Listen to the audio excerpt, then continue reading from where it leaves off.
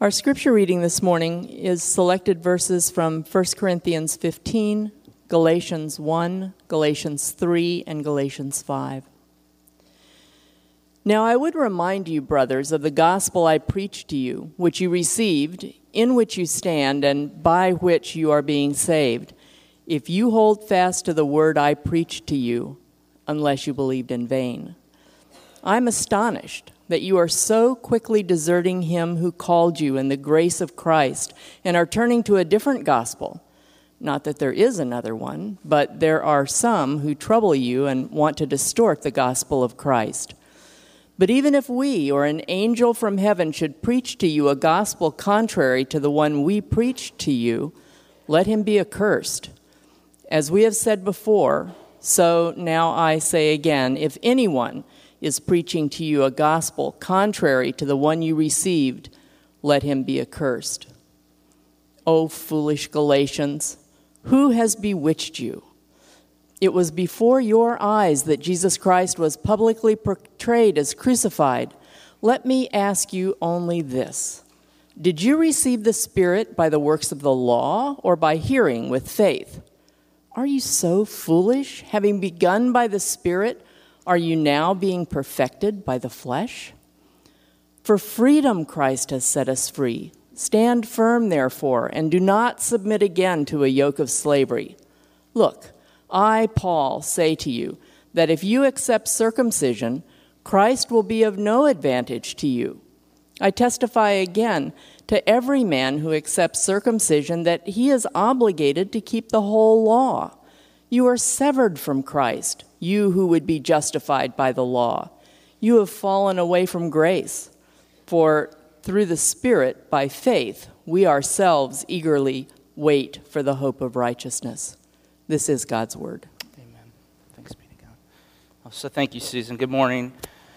I didn't introduce myself earlier. My name is Drew Bennett, one of the pastors here. Wow, lots going on this morning, isn't there? We're grateful that God continues to move in our midst. We are in the middle of a series just for these 10 weeks while we're in one service together this summer. We're talking about what we're calling our theological vision. And what we mean by that is we're trying to talk through some of the strategic applications of our theology that shape our ministry as a church in the particular and unique cultural time and setting that God has placed us in. So that's what we mean. What is a theological vision? It is strategic applications of our theology. So it's something a little more practical than theology, but it's something a little more doctrinal and theological than just ministry methods. It's strategic applications of our theology that shape our mission as a church in our unique cultural time and setting. These are our core commitments. That's what we mean by this word theological vision. And last week we began with the gospel. Because above all else, we believe that God has sent us to Winter Haven and to Polk County to do this great work, to introduce irreligious, non-Christian people and to reintroduce religious and Christian people to the gospel, because we believe more than anything else that our city needs the gospel. It doesn't need us to major on politics or end-time theology. Our city needs the gospel. 80% of people in this city have no affiliation with the church. That's 80,000 people just in Winter Haven. 20% do, but of the 20% that do, most of those people are in a very religious and sometimes legalistic environment, and therefore gospel ministry to both irreligious and religious people has to be a core commitment that we give ourselves to. And so an emphasis on the gospel. And one of the reasons why this emphasis on the gospel is that as you come across people, as you live and work and play in this place, you'll see that many people claim to have rejected Christianity, but here's what I want to tell you. I don't think most people in our culture that would say that have rejected Christianity. I think they've rejected the religious knockoff of Christianity. Not the true gospel of grace. And so we have a lot of work to do here to reclaim that for ourselves and for those that God has called us to. We are firmly committed to preaching the gospel, but here's the second thing. This is this week. So we're firmly committed to preaching, teaching, befriending the gospel into one another. But the second thing, we're talking about gospel renewal today. So not only are we firmly committed to doing this, but we're firmly committed to staying on the gospel.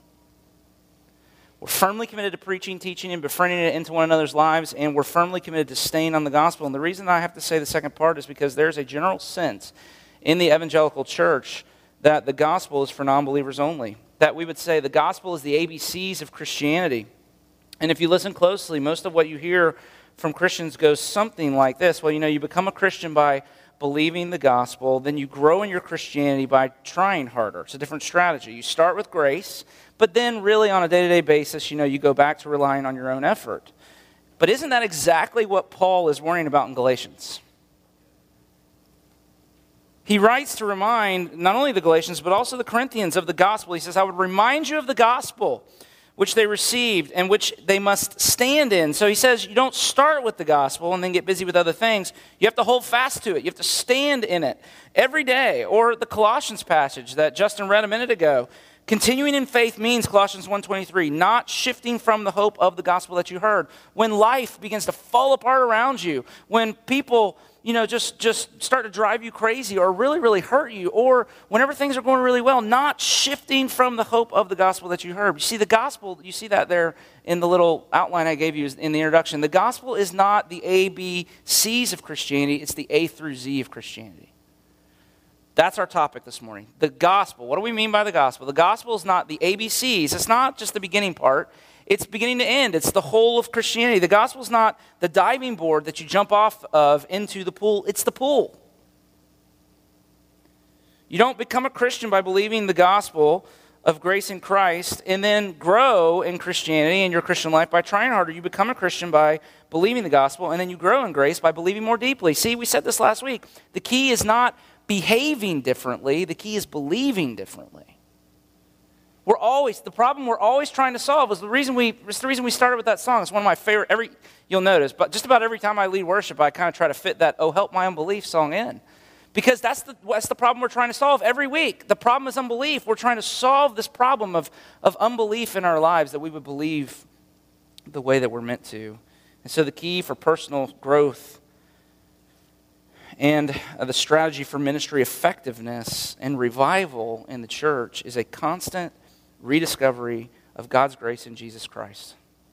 We are not only committed to focusing on the gospel, we are committed to staying on the gospel because of what we've learned and what we see. I remember when I first started going to Trinity Presbyterian in Lakeland, I took Tim Rice out to lunch and I told him, it's kind of weird. You preach the same sermon every week.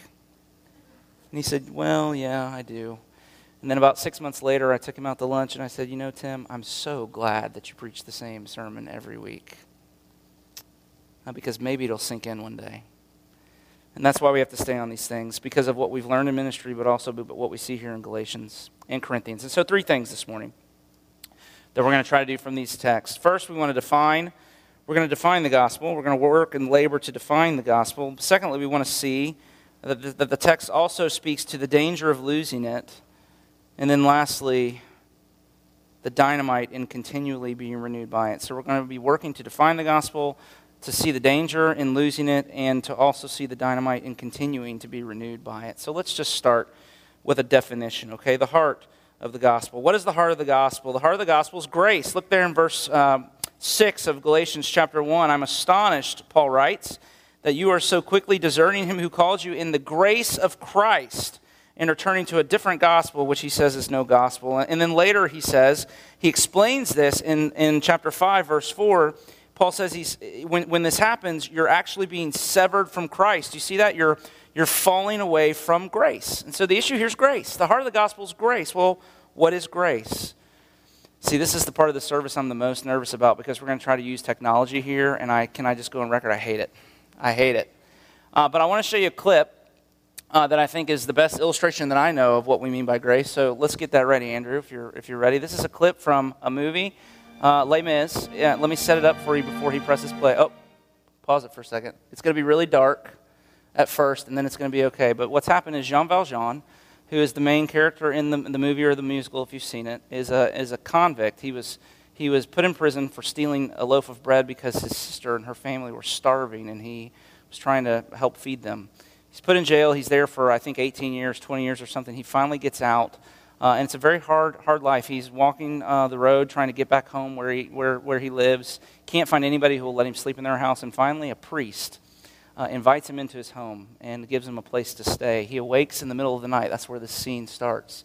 And Jean Valjean is taking advantage of his host. He's stealing the precious silver from the priest who's the only person who's shown kindness to him. And we pick it up right there. Let's go, Andrew.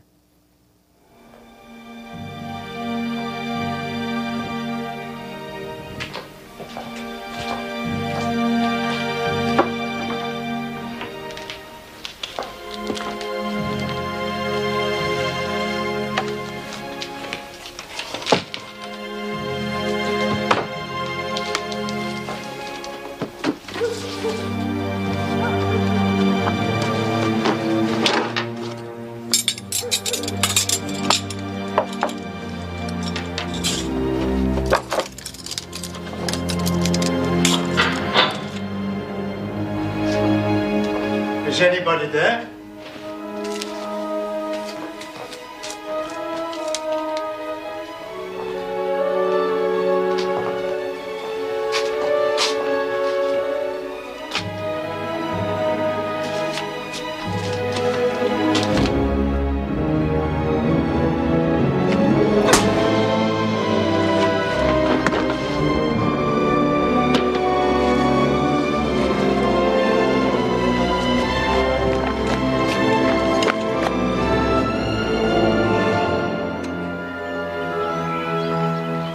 So we'll use wooden spoons. I don't want to hear anything more about it. I'm sorry to disturb you, You caught him. but I had my eye on this man. Thank God. I'm very angry with you, Jean Valjean. What happened to your eye, Monseigneur? Didn't he tell you he was our guest last night? Oh, yes. After we searched his knapsack and found all this silver, he claimed that you gave it to him. Yes. Of course I gave him the silverware. But why didn't you take the candlesticks? That was very foolish. Madame Gillot, fetch the silver candlesticks. They're worth at least 2,000 francs. Why did you leave them? Hurry. Monsieur Valjean has to get going. He's lost a lot of time. Did you forget to take them? Are you saying he told us the truth? Of course. Thank you for bringing him back. I'm very relieved. Release him. You're really letting me go? Didn't you understand the bishop? Madame Gillot, offer these men some wine. They must be thirsty. Thank you.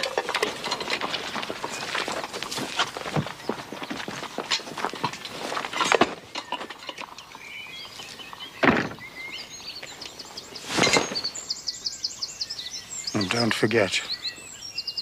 Don't ever forget. You've promised to become a new man. Promise.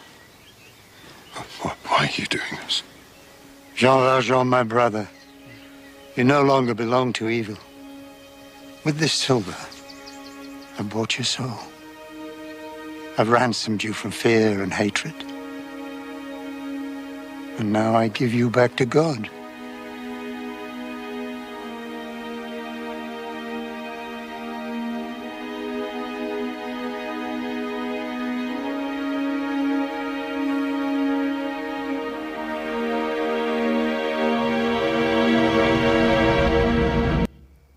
Powerful scene. And that's exactly when we talk about grace. This is exactly what we mean. The priest says, "I'm very angry with you," and you expect that he's angry because he took the candles or took the silver. And yet, he has a very different reason, doesn't he? You see, this really is what we mean by grace. Grace is you standing there in the presence of God, the one that you've offended, guilty with no excuse, deserving death and hell because of your sins, and yet, instead of judgment, there's mercy and pardon. More than that, in the gospel, you get heaven.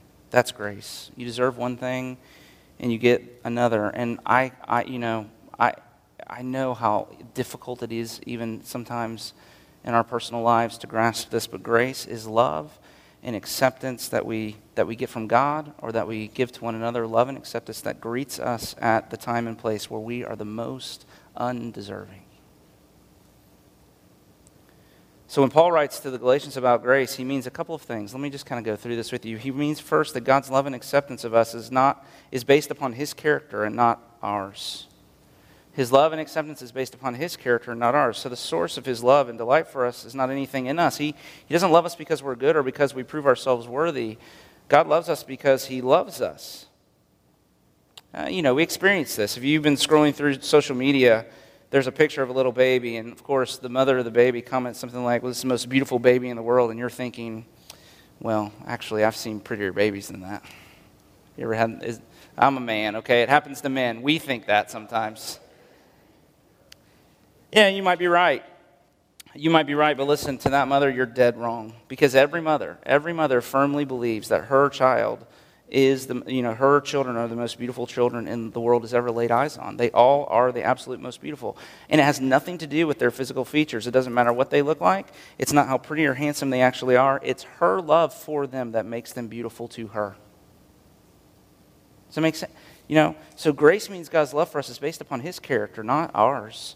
Grace means that God's love initiates. It doesn't respond. Think about that. Grace means God's love initiates, it doesn't respond. I've always liked Anne Lamott's definition. She defines grace as love that goes before you and meets you on the way. In other words, God's love is not at the finish line waiting to celebrate you in your triumph. It's not the medal you get at the end of the race. It's there at the start before the gun goes off, and it follows along beside of you through all the ups and downs. The Bible teaches that God doesn't love us because we're good. He doesn't love us because we love him. No, it's the opposite. If we love him, it's because he first loved us. We read just a minute ago in saying the good shepherd in Jesus' parable doesn't wait for the lost sheep to find its way home. He leaves the 99 and goes in pursuit of the lost sheep to bring it home. And probably the hardest thing in a relationship is that. Who will go first? Who will make the first move? I mean, we've been trained in this all the way back to awkward middle school dances where we're plastered on both walls and somebody's who's going to take the leap of faith? This is hard, isn't it? But grace means in our relationship with God, he always goes first.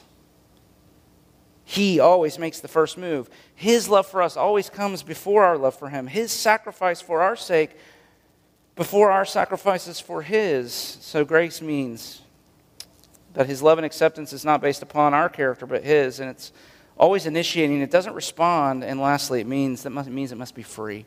It can never be bought. You see, the rest of the world runs on the basis of merit. We say, this is the way we live. If you do the work, then you get the promotion. If you're nice to me, then maybe I'll be nice to you. If you do a good job serving me, then I'll give you a good tip. But not Christianity. See, the Christian doctrine of grace teaches that there is no if in God's love, except one. See, I almost got you there. There's no if in God's love except one. And the one, if you're in Christ, there is no ifs. No conditions that must be met. In Christ, there are rules, but those rules are not conditions. There are plenty of rules in the Bible. But the rules aren't conditions. I have rules for my children, right? All good parents do, but I don't stop loving them if they break the rules. I punish them, but I don't in the relationship. I don't stop loving them. The rules aren't conditions. God's love is free. We don't deserve it. We can't earn it. We can't buy it. As Frederick Buechner put it, grace is something that you can never get but must be given. I like that.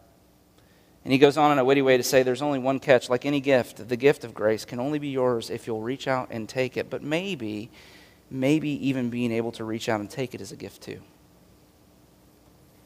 So the most central tenet of Christian theology is that we're saved by grace, not by works of the law. This is what the letter of Galatians is about, but by what God does, not by our own doing. And that means that there's a certain order. This is what I want you to see. There's a certain order in salvation. If you'd forgive a sports analogy from a baseball freak.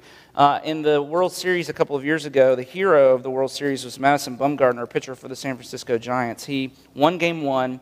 He came back and won Game 5. And then, you might remember, he came in with one out in the bottom of the fifth inning in Game 7, and he finished the game. And he was the hero of the thing for sure. They wouldn't have won without him. I'm hoping that he gets in the home run derby because I've heard he can just drop bombs. So he's a real gruff and big and fun guy. I would love to take him to lunch. He seemed like a fun guy.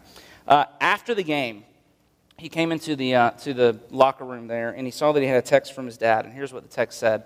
And, of course, awkward dad text. OMG.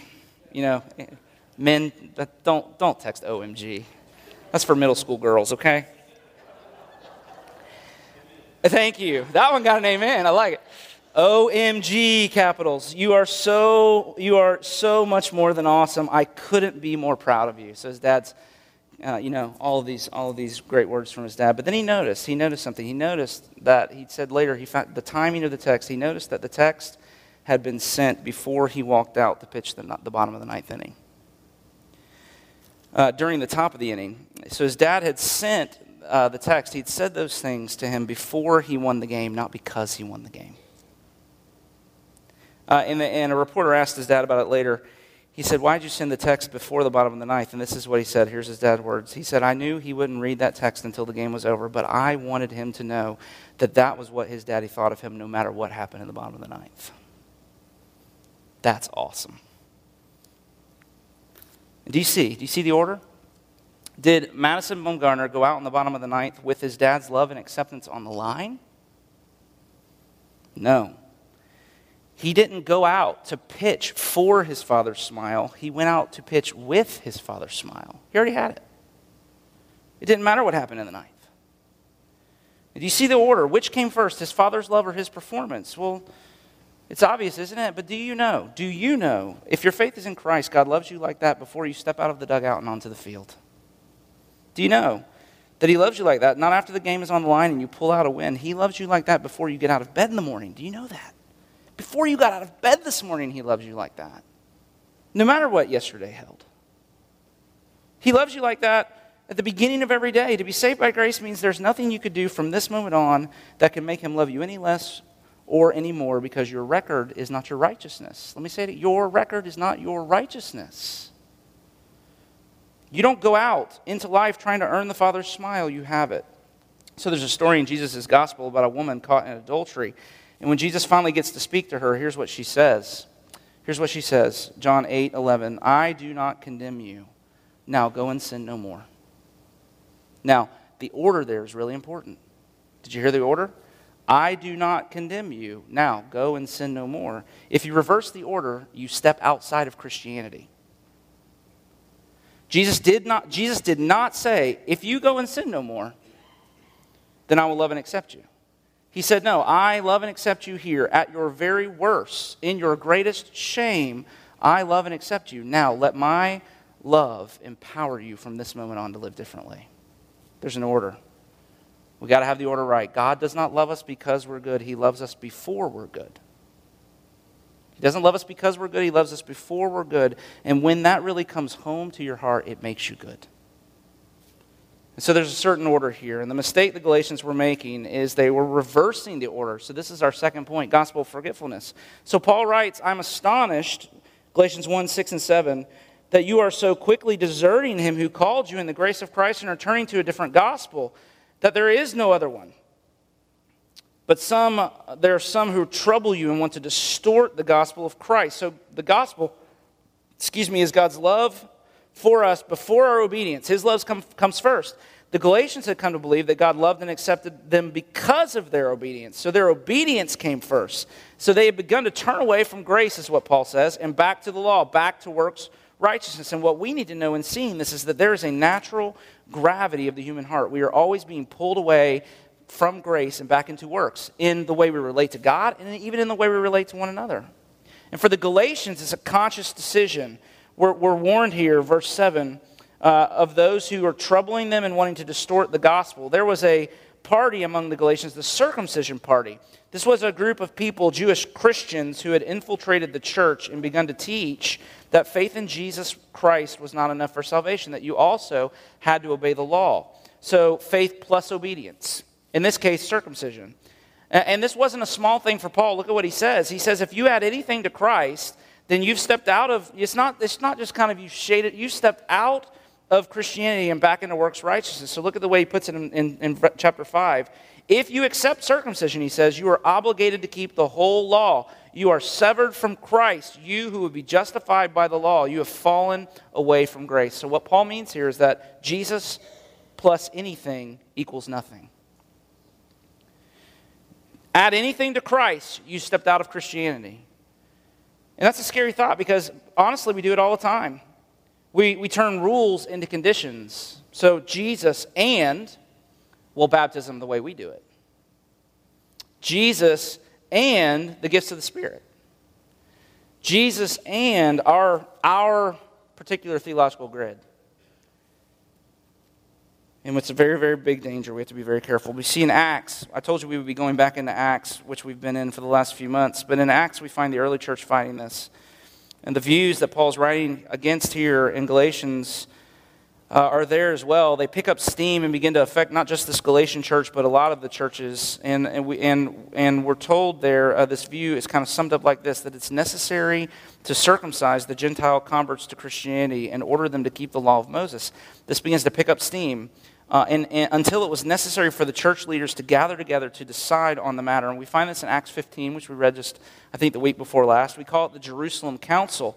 The church was teetering and in danger of losing the gospel. And there was much debate going back and forth about how much should we demand of people who are going to come into Christianity. And then Peter stood up, and here's what Peter said. He said, "We believe that salvation is through the grace of the Lord Jesus." And the church came down decisively on the side of grace. Praise God. Huge historic moment. Because we may be doing something completely different if that didn't happen. Now, for many of us, it doesn't exactly work that way. It works more like something like this. It's not as conscious.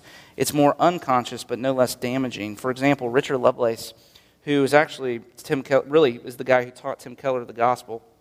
He's written a book on this, and here are his words. He says, "Only a fraction of the present body of professing Christians are solidly appropriating the justifying work of Christ in their lives. Many have a theoretical commitment to this doctrine of justification by faith, but in their day-to-day experience, listen to this, they rely on their sanctification for their justification."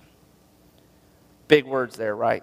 Justification. What's that mean? Justification is it refers to God's declaring us righteous because of our share in the righteousness of Christ. Sanctification means or refers to the process of the Holy Spirit actually making us more like Jesus. But there's an order. See, Paul's saying there's an order. Justification first, then sanctification. I am declared righteous at the beginning of the process of being made righteous, not at the end. You with me? Does that make sense? I'm declared righteous at the beginning of the process, not as a result at the end. But Lovelace says, in our emotional lives, we often switch the order. We begin to rely on our sanctification for our sense of justification. We slip back into performancism. We lose our grip on the truth that God loves us in Christ for His sake, because of His work on our behalf. And we begin instead to measure God's love and acceptance of us, our justification, on the basis of how well we're doing in obeying Him, our sanctification. We think about our performance first. That's the first thing that comes to mind. We think about how we've been doing first, and then we use our evaluation of ourselves as a lens through which we think about and apply God's love for us. And this is the majority of Christians that I know. The majority of us in this room, unfortunately, that on a good day, I'm confident God loves me. I got up, I woke up in the morning, I did my quiet time first thing. I shared the gospel with a coworker before I even sat down in my cubicle. I got lots of work done that day, came home, hugged my wife, kissed my kids. We had a great family devotion around the dinner table. Things were, God loves me. And then the next day, I got up too late to do a devotional. I yelled at the children all the way to dropping them off at school. You see how this works? And at the end of that day, I think, ugh. And even in that, see, it's something about the way we view how we've been performing, and then we measure a sense of the intimacy with God that we have based upon that. We do this internally. We allow our sense of God's love for us to be determined by our performance. And when we do that, what I believe Paul's saying is then that is no different than what the Galatians have done in accepting circumcision. It's turning back just emotionally to the law. So why do we do this? Why do we love the law so much? Why is this such a problem for us? Well, we love the law because we love being in control, and that's what the law promises. It says you can determine your own destiny. Just follow the rules, and you can make life work. See, under the law, the outcomes of our life remain firmly in our hands, and this is why you go to churches in this city, and you hear so many 5 steps to sermons. Give me 5 steps to a good marriage. Well, I love that, because if you give me 5 steps to a good marriage, I can do those 5 things, and then I will have what I need. Put all my energy into doing the things you tell me to do, and then make it happen. See, we're addicted to the law because we're addicted to control. And religious people are religious for the same reason that irreligious people are irreligious. They want to stay in control of their lives. So the law comes and it offends the human heart because it says you have to do this. And you know we don't like to be told what we have to do. The gospel, however, offends even more because the gospel comes and says there is nothing you can do. And if there's anything we hate more than being told what to do, it's being told that we can't do anything, that we can't earn anything. I didn't expect you guys to laugh there, but that was good. That we are helpless and needy and broke. It's interesting, 68% of people who identify as Christian believe that God helps those who help themselves is in the Bible. You know why? Because we want that verse to be in there.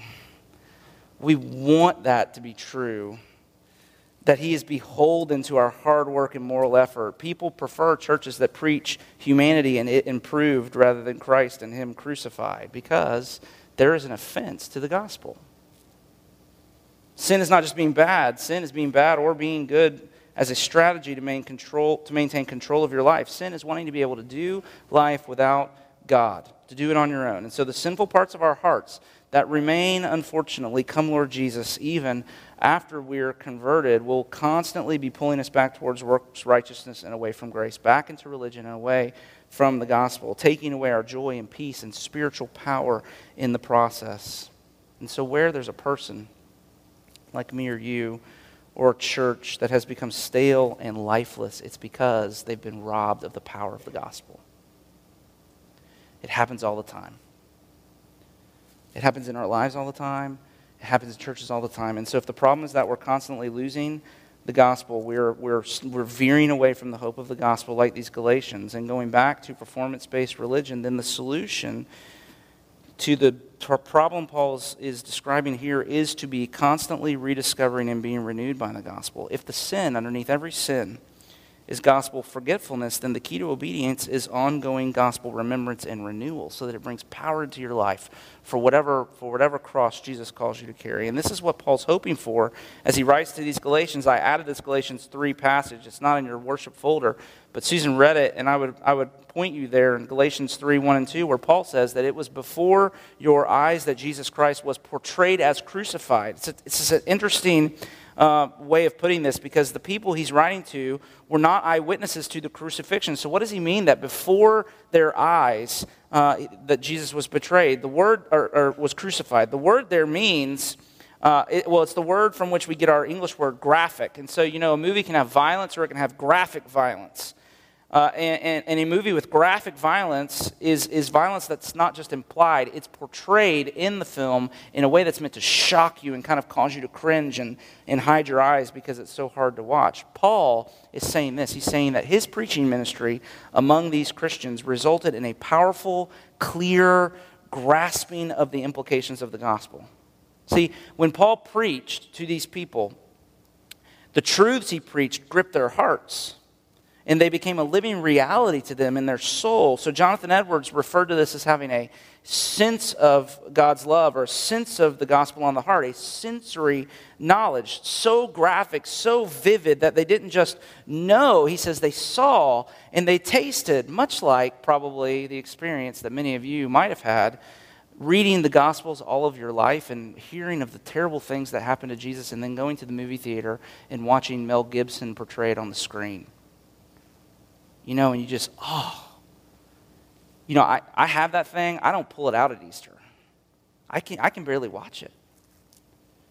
This is what the Galatians had. When Paul preached, that's what happened in their hearts, but they lost it. And he says you need to regain it. And so the sin underneath every sin is gospel forgetfulness. And so every sanctification problem then is a justification problem. You solve sanctification problems by solving the justification problem underneath it. Let me say it this way, that the key to overcoming sin is to keep justification and sanctification in the right order. So if there's a problem, It's because they're out of order. It's happened to you. What happened here to the Galatians has begun to happen to you. And things have gotten out of order. And to fix the problem, you have to go and dig down and get them back in the right order. So, if you want an example, if I could talk about myself, I guess that'd probably be more painful than trying to talk about you. I'll do some psychoanalysis on me. Let's use the example of lying. I have a problem with lying. I do, unfortunately. In very, I would like to think in very innocent, white lie kinds of ways. And one of the reasons, it's part of my story, but that can become an excuse. Why is it such a problem for me? Well, I lie for a couple of reasons. I lie sometimes because I'm trying to protect my image. I don't want people to think less of me. This is the part where you got to make sure I don't feel all alone up here, okay? I keep saying this every week. Just like, don't look. If I look out and see these kinds of things, then it's really intimidating. Okay? So, I lie because I'm trying to protect my image. I don't want people to think less of me. Really a big thing for me, I lie sometimes because I don't want to hurt or disappoint or upset other people. I don't want them to be upset with me, really. And so what's the real problem? Well, the problem there, it doesn't take a genius. I've not gone to counseling for this necessarily yet. Maybe I should, but you could probably help me. What's the problem? Well, I need people to think well of me in order to emotionally be okay. I need to be thought of as a good person. I need for Ashley to, think I'm great or whatever the case might be. Why? But why? Why? Because that's my righteousness, see, not the righteousness of Christ. So the sin underneath the sin of lying in my life is the failure to rejoice in and believe in my acceptance through Christ. So it's a justification problem. So what do I do? I have to get justification and sanctification back in the right order. And that's what we mean when we talk about the word repentance. In repentance, here's what I say. I say, I've been living for the approval of other people. That's wrong. My righteousness is not in what other people think of me. It's in Christ. I don't need for them to think well of me. I don't need to manage their impressions of me. I can be honest about my shortcomings and failures, and it won't really matter to me. See how this works? This is a spiritual discipline, okay? That's the first thing. The sin underneath every sin is gospel forgetfulness, and so the key to obedience is gospel remembrance. And so Paul writes, I would remind you, 1 Corinthians 15, I would remind you, brothers, of the gospel that I preached to you, which you received and which you stand. So we talk about preaching the gospel to yourself, and this is what we mean, what I just described. You have to be constantly reminding yourself, taking your heart by the hand and leading it back to the gospel. You don't just believe in the gospel, you have to stand in it. That word means to abide or to remain. I read somewhere recently, somebody who put it this way, you have to make your home in God's love. I love that. Make your home in God's love. You have to take yourself in hand. You have to talk to your heart instead of listening to your heart. You have to reason out the gospel with yourself. Overwhelm your heart with the content of God's love for you and what Jesus has done on your behalf. His death for your sins, His resurrection for the Holy Spirit power to come into your life, and all of these kinds of things. Paul wants to encourage the Corinthians to give generously. Let me put it this way: overwhelm your heart with these things, like Paul does when he wants to encourage the Corinthians to give generously to a relief fund for the saints in Jerusalem. And here's what he says: I want you to be generous. And then this is the way he does it. He says, because think about it. Think about the grace of God to you. Think about what Jesus was rich, and for your sake he became poor. Load that up into your heart. It'll make you generous. When he's trying to motivate husbands to love their wives, he reminds them of the gospel. Husbands, love your wives. What? As Christ loved the church. And so it's a spiritual discipline. That's really what Paul's modeling for us here. But even so is also a work of the Spirit. There is a common, everyday spiritual discipline of gospel renewal, but then there are times when the common and ordinary gives way to the extraordinary.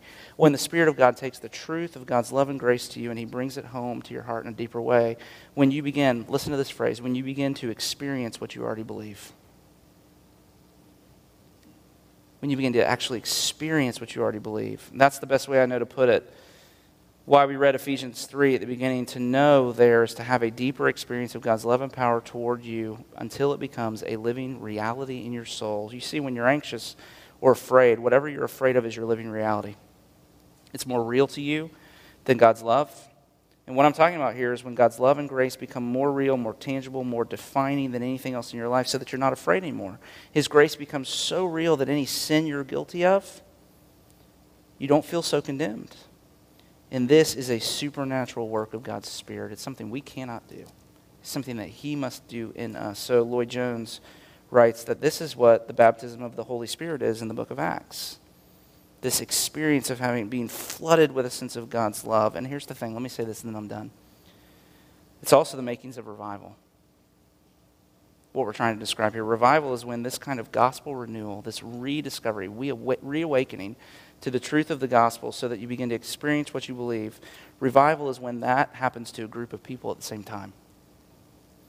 Revival is corporate gospel renewal, a season in which a whole body of believers experiences personal gospel renewal together. When ordinary practices of gospel remembrance, like preaching sermons week after week and observing sacraments and so forth, give way to a supernatural move of the Spirit that results in an enormous amount of spiritual energy, just like in the book of Acts. And this, ultimately, this is why we're committed to preaching and teaching the gospel and staying on it, because we believe more than anything else, we believe that our city is in desperate need of a church that has experienced revival. But just like the early church, we can't make that happen. We can't. There's not some method that we can do to cause God to move in the way we want to. Just as they had no option but to sit and wait and watch and pray, so all we can do is take the longings of our heart in whatever struggle we come from, for Him to move upon us like this and just beg and plead that He would do that. And so let's finish the service by doing that, can we? Let's just stop and pray. And so, Father, in these quiet moments that we have together, I know, I can feel in my own heart, my heart leaps with the thought that this is truly what I desperately need. What Paul is aiming so hard to cause to happen among the Corinthian Christians and the Galatian Christians, to see their dead, hard, cold hearts begin to burn with a fire. The fire of your love and grace and presence and power in their life. And so, Father, we so desperately need this. We need this so that we can have the patience and the perseverance that we need. We need this so that we can forgive and love one another as you've called us to. We need this because the world is such a hard place to live in. We need it because we have moved away in our sin and obstinacy from your grace, and the result is that we lack the power and the energy that we so desperately need to be faithful to you. And so we beg and we plead, come, Holy Spirit, and work in our lives in this way. Renew us, that we might be a people of your praise and glory. And we pray these things in Jesus' name. Amen. Just going to use this as I pronounce a benediction over you. As you go to pick up your kids, please say thank you. Thanks for being patient with us as we've been a little longer than normal. And I would just ask you to pray, please, for the situation in Orlando. As apparently it's up around 50 people whose lives have been taken. And we just want to mourn over them because, well, their families 24 hours ago had them, and now they don't. So, Father, have mercy.